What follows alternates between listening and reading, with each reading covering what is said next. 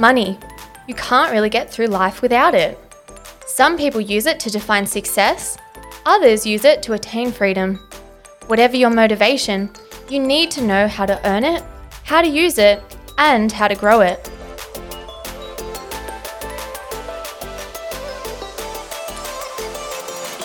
This is Tilly Money. Hello and welcome to today's episode on how to talk to your partner about money. My name's Jess and I'm part of the team here at Tilly Money. In this conversation with Maureen, we discuss the financial conversations that are pretty important to have in a relationship. And she gives our listeners loads of helpful tips and strategies when it comes to money and love.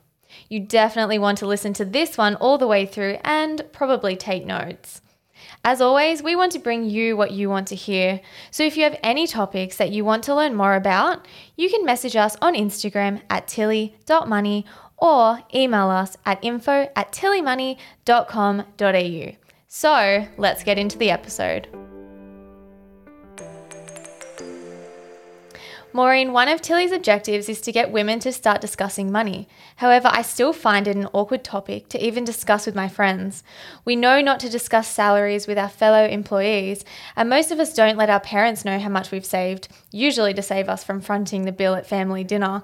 However, I'm not sure how to speak to my partner about money in general. Do you have any tips on how I could bring it up and what's appropriate to discuss?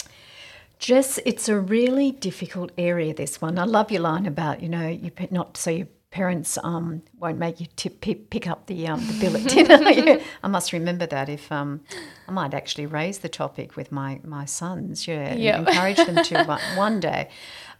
It's such a tough thing to bring up money, like as you said, you don't tell your employees in the office. That's usually a condition of employment. You know what your salary is, but let's face it, a lot of people do. But you often don't discuss that much with your friends. Good friends know what you like with money. They know if you're disciplined. But if you tried to say, talk to a friend that was a bit frivolous, they probably wouldn't listen, because they think that's their domain. There are lots of ways, and I think over the next half hour or so while we're talking, let's see if we can bring those out one by one rather than bombarding everyone from the top. But we'll always preface it by saying it's not an easy conversation. Some people are great at money, and particularly those people who watch or listen to or read Tilly Money, they have a desire to be better. But some people bury their heads in the sand. So you've got all these different personality types. And we all know people, we're all in our own ways different and quirky and whatever.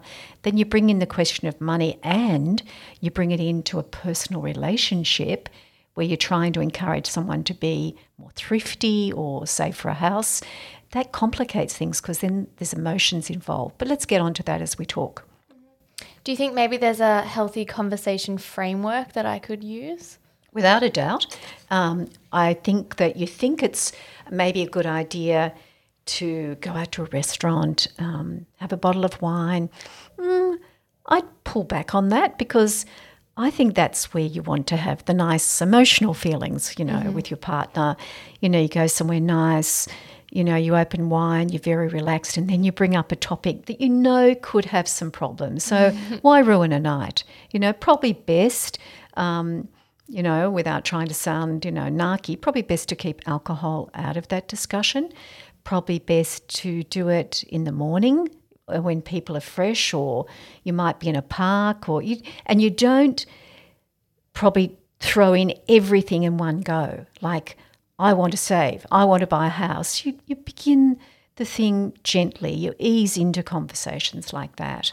It's best to, in your mind, to say if you're the person who really wants to save and you're the person who really sees financial security as important, and your partner hasn't got those same skills or that same attitude for a whole lot of reasons. Maybe they were spoilt, when they were young. Maybe they had everything given to them.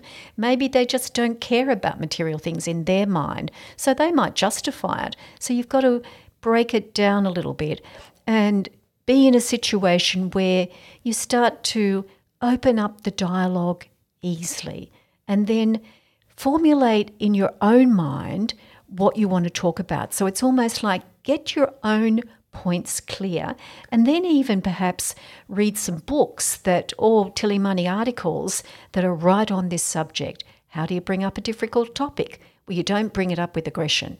You bring it up with an attitude that, look, hon, you and I are in this together. I am one of those really money conscious people. I know, and sometimes that's the way I was brought up, That's not me I'm talking about, hypothetical.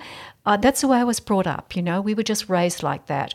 We mightn't have had very much, or maybe, I was just had the DNA for that kind of very tight money structuring. Maybe you're a bit different. I'm wondering, I wonder is there some kind of common ground that we can meet, so it's very soft talk. You're you, and God, I love you because you're you. I don't want you to be like me. There are bits of me I don't like. But it would be great because, we're kind of doing things together, you're not proposing or anything like that, but, we're sharing a rented accommodation together, or seems like we're in a serious relationship. That might start some sparks flying anyway, because maybe that might go down the wrong path too.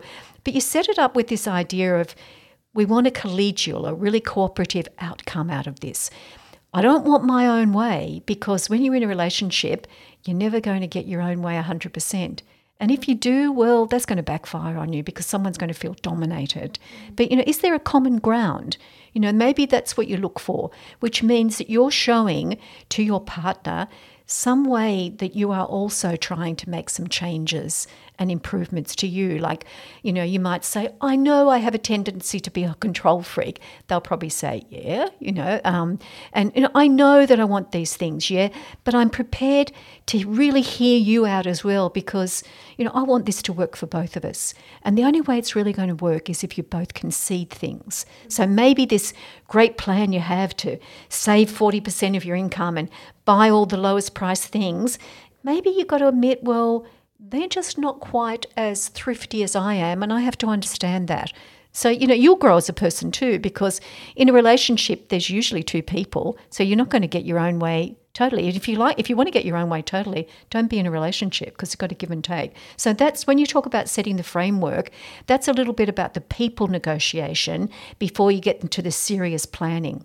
Well, speaking of splitting a bottle of wine, in terms of bills, my partner and I are always sharing. So whether that's one of us paying for dinner and the other paying for the movie, would it be a smart or a risky option for us to take out a joint bank account and just use that card for our shared expenses? Well, it's a good topic you raise. You'd like to think, that depending on how long you've been, in a relationship, you'd like to think that there's a lot of trust involved, but there are a lot of problems when you start doing things like that. And when you go into anything like that, you've got to be careful because when you open up a joint bank account, you actually become, really open to that person. Do you really know them? Do you completely trust them? Do you know that they could clear your bank account out? What happened if the relationship broke up and you're so devastated because he was the one that broke it up and you didn't want that you're so emotional that you forget the fact that they can still clean out your bank account. Now, nobody wants to think like that, but Jess, you and I both know from the work we do on Tilly Money, it happens all the time. People go in, they've left the relationship. The first thing they do, they've got unlimited access to your bank account, the joint bank account, and they'll clear you out of all your money. I'm not being a dramatist here, that happens. But there are things you can do. You can prevent that kind of stuff happening. Yeah, I was going to ask, are there any strategies that I could do to protect the joint bank account? Yeah, you can. And again, this is probably a conversation firstly with your partner because you wouldn't just go and quietly say to the bank, oh, by the way, we've got a joint bank account, but I want, 2 signatures or I only want him to be able to, draw out maximum $300, without me getting an alert. The idea would be, look, it's fantastic. I love you madly. We are now going to get a joint bank account.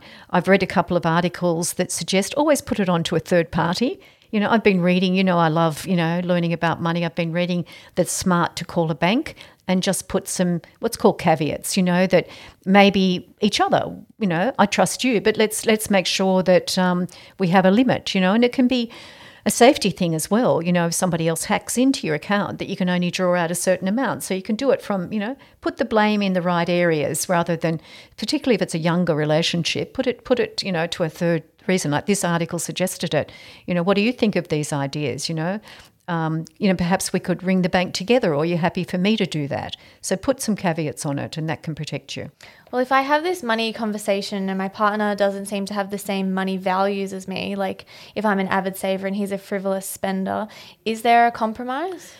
Well, this goes back to, the relationship. I mean, if you're a really avid saver and the frivolous spending just really annoys you, that's going to grit on you in relationships. So that almost becomes more of a relationship problem. Mm-hmm. Look, I've seen people who are young, they're in marriages, and it's exactly that, In this case, one I think comes to mind is that, she is absolutely fabulous, with managing money. Potentially a little bit too tight, but that's her.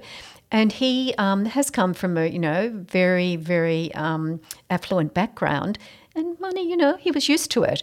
And, he's just bought a new car, for example. She doesn't think that a new car's needed, let's put that away, but you know what? They manage that because their relationship is good. Some relationships could be really damaged by that. And you know what? I'd be starting to say, well, if that's really going to damage your relationship, maybe there's underlying things in the relationship anyway, because we tend to be attracted to our opposites. If it was too damaging the way one person was a gambler, one person was a drinker, one person was frivolous with money because they were, splurging, well, again, that's a relationship problem that, you'd have to really look at.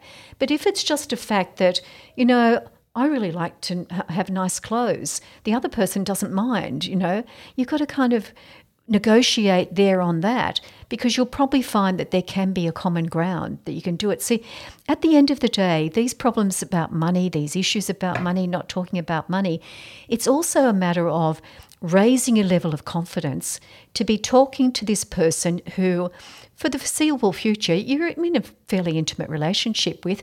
Now, if you can't raise topics sensibly, with someone I can understand you can't raise it with your friends and you don't want to talk to your parents about it because you might have to pick up the dinner bill. But if you really can't learn how to negotiate these kind of things, two things, Jess, you've got to go back and learn more about how to negotiate and how to raise sensitive topics, or you've got to learn about relationships and is this one really worth pursuing? Well, I guess similar to what you said earlier, not to be a doomsday merchant, but I have a few friends who have purchased homes with their partner and they're paying off the mortgage together. I've always wondered what would happen in the scenario where they do break up. Do they have to sell? Does one pay the other out? Or how are the loose ends sorted? Well, again, that comes down to when the marriage or the relationship breaks up, you'd have to work it out. Does one person want to keep the house? Can one person afford to take over the complete mortgage? You don't ever want to, and I'm sure that you don't. And no one. I've been married for a long time, and I didn't go into my relationship thinking I've got to plan every scenario just in case this marriage breaks up, because there is this kind of love, emotional element. But it's not so much planning a catastrophe in your relationship. It's just if you look and think, I really want to be financially independent. I'd love my partner to share those goals, but I want to be able to afford a house. I want to be able to, down the track, put money aside to buy another investment property. So my point here is saying that there's nothing much you can do if you want to keep the house but you can't afford to buy the other half. You're going to have to sell the house or, get somebody to buy that share. But if you're constantly learning about money, if you're constantly building up money, you might even have a share portfolio, because you've always, tried to educate yourself, tried to buy other assets. And you might think, well, I could buy them out because for the last 10 years, I've actually built up a really nice share portfolio. I don't really want to sell it, but I love this house more, and so I'm prepared to do that trade-off. So it's a risk. There's no magic answer to that kind of question. You may have to sell the house. You might be able to buy the other person out, or you might have to agree, and then you've got to be careful, because what happens if you'd have to say, well, look, is there any way we could hold on another 6 months or 12 months to this house because the market's in a complete doldrum? Prices are really low, but from everything that I read, on Tilly Money, they say that the market's improving. So again, this comes down to negotiation skills. You could say, it's crazy selling the house now. We're not only going to lose the relationship, we're going to be financially, in a worse situation. So you might be able to say, let's hold off for 12 months when the property market increases. And in that time, you might be able to get your finances in order to be able to borrow that other 50%. It's a tough question because there's no real solid answer to that one. Yeah. Well, as you said before, obviously there is a lot of trust that goes into a relationship. So let's say my partner took out a loan in my name and then we broke up and then I get stuck repaying it when the relationship ends. What legal rights do I have around this and how can I actually get out of a tricky situation? Okay, so we might have to break this question up a bit. So I'd ask, the first question is, why is your partner taking out a loan in your name? So are you suggesting that they've taken out a loan and you've gone guarantor for that loan, so you'll guarantee that if that person doesn't pay back the loan, you'll guarantee that, because that's a really tricky area. And I would say, and I know this is hypothetical, but if you came to me for that, I'd say, Jess, do not go guarantee for anybody, whether you love them or whatever. I'd say to Jess's parents, if they were going to go guarantor for, a loan for your house with your partner, I'd say to them, get some advice on this, because if they renege on the loan, I know this is so hypothetical, but if you stop paying the loan, guess who the bank or the lender comes to? Straight away to your parents, or if your partner did that, straight away to you. So if that's the scenario, going guarantee for any kind of debt is fraught with danger. And you think, oh, I'll help them, parents want to help their kids. You might think, oh, look, he wants to borrow money for a car or he wants to borrow money for this or that. I'll help him. I'm in love with him. I'd think twice on that. Why hasn't he got the money? Why hasn't he been reading? Why hasn't he putting sign? There's maybe a little bit of immaturity in that kind of situation that you could address, but beware of the going guarantor.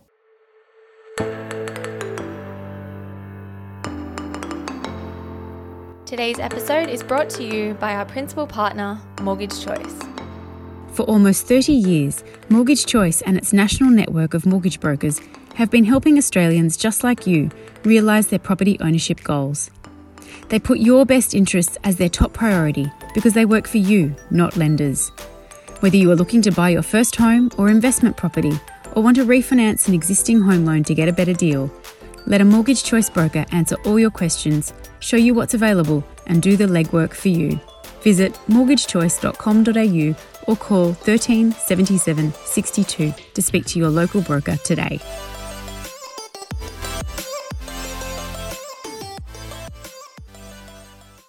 A while ago, we wrote an article called Sexually Transmitted Debt on Tilly.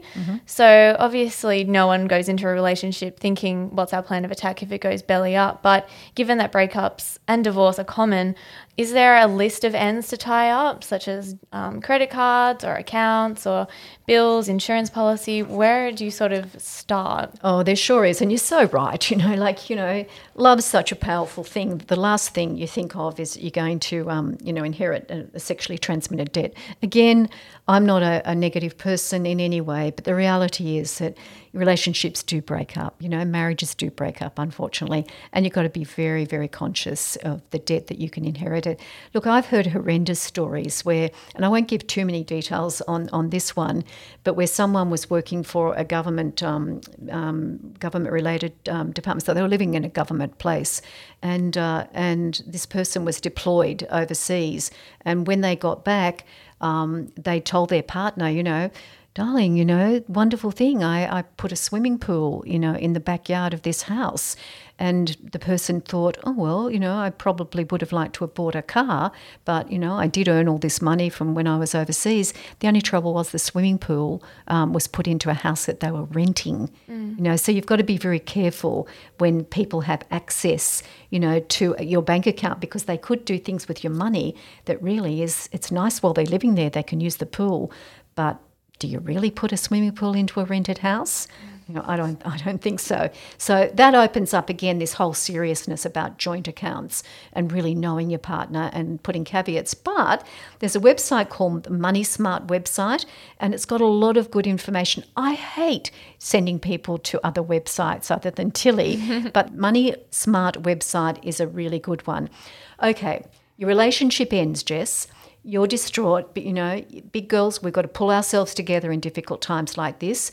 And you're not going to have a checklist because, as we said, you're not going to go into a relationship and think, if you leave me, I'm going to have a checklist and I'll go through it. It's just about being aware, And the first thing that you really have to do is, if you do have a joint bank account, close them, because someone could be bitter about that relationship, and there is no law. If you've set up a joint bank account, there is no law about them going in and you've got $5,000, depending on what your limits are for withdrawal. They have as much access to that $5,000 if you've not put any restraints on as you do. So the first thing, I'd probably, and we all know when relationships are kind of coming to an end, you've been in love so many times over the years, that when it's not going to be a great relationship.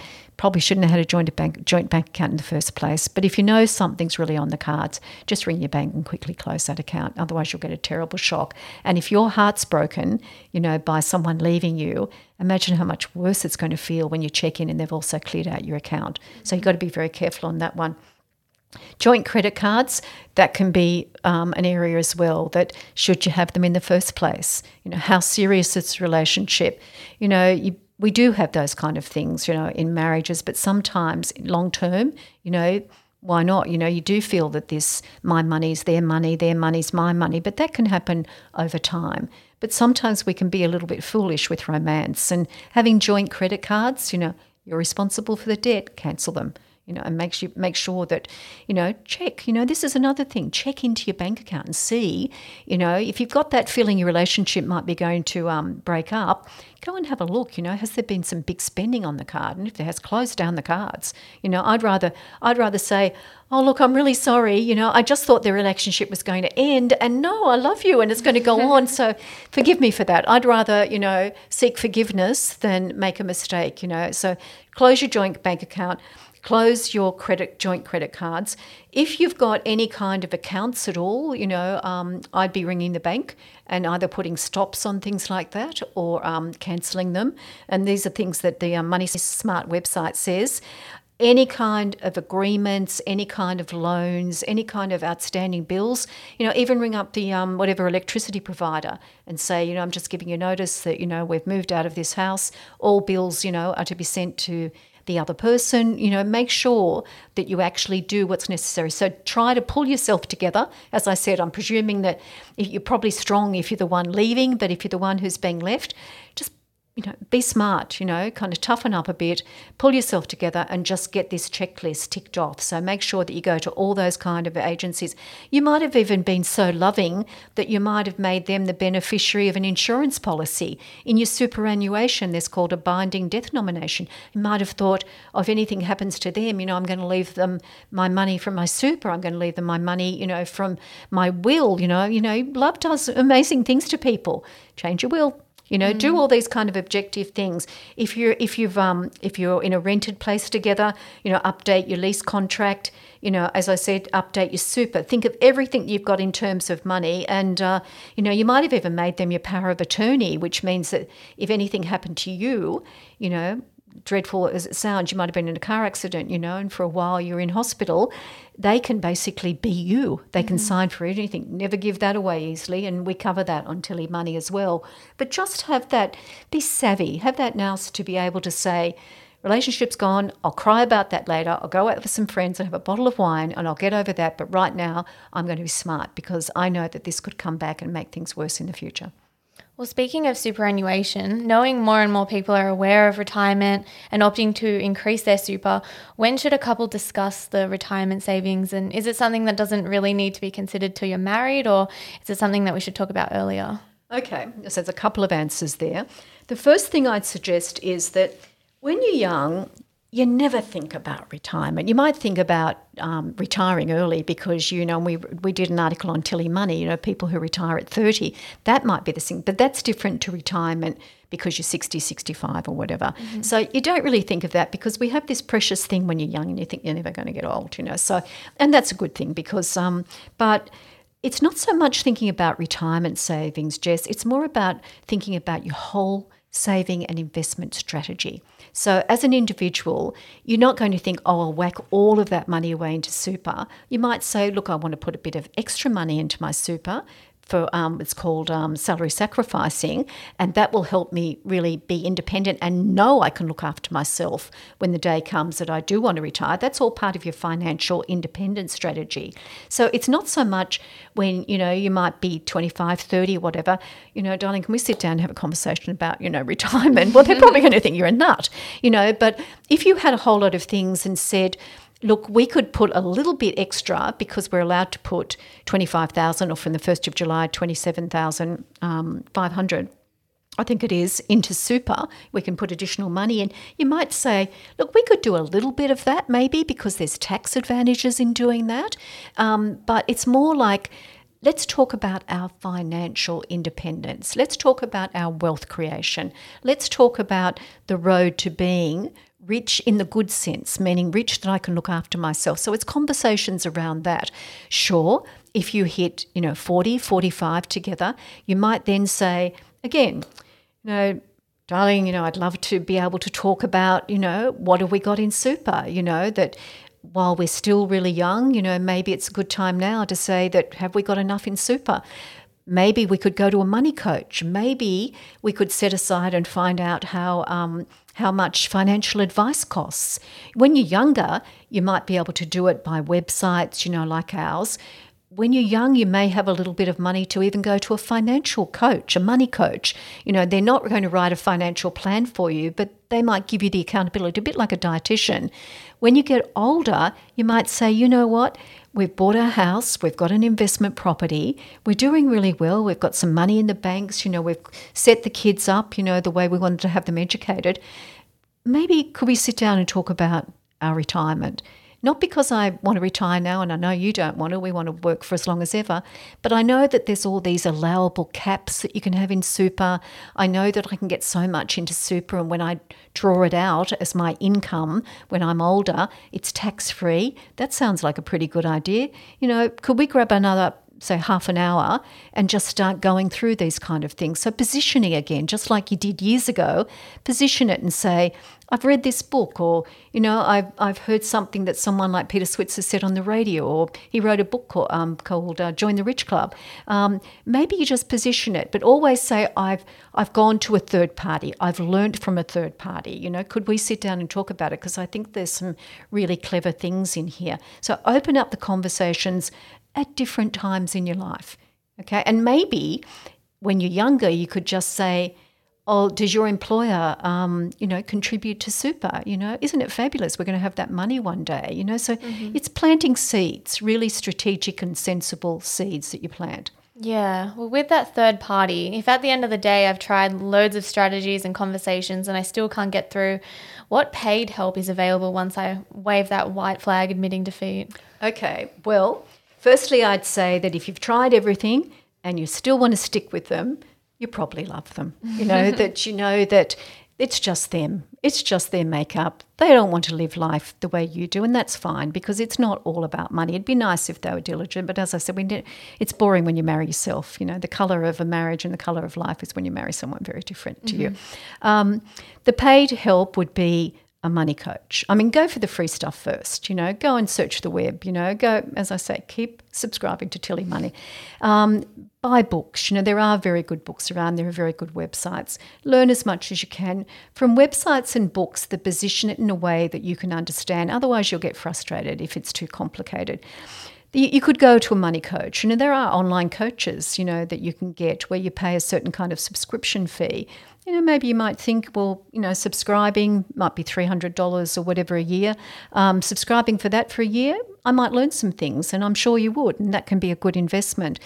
when you really get to a stage where you think, oh, maybe I've got an inheritance from a grandparent, maybe we've got our own house and I'd really like to buy an investment property, maybe I've got some cash in the bank that's not earning interest, I wonder how much a financial planner costs. So probably go to the Asset Money Smart website, check out that way, what is a financial advisor? How much do they cost? What do they do?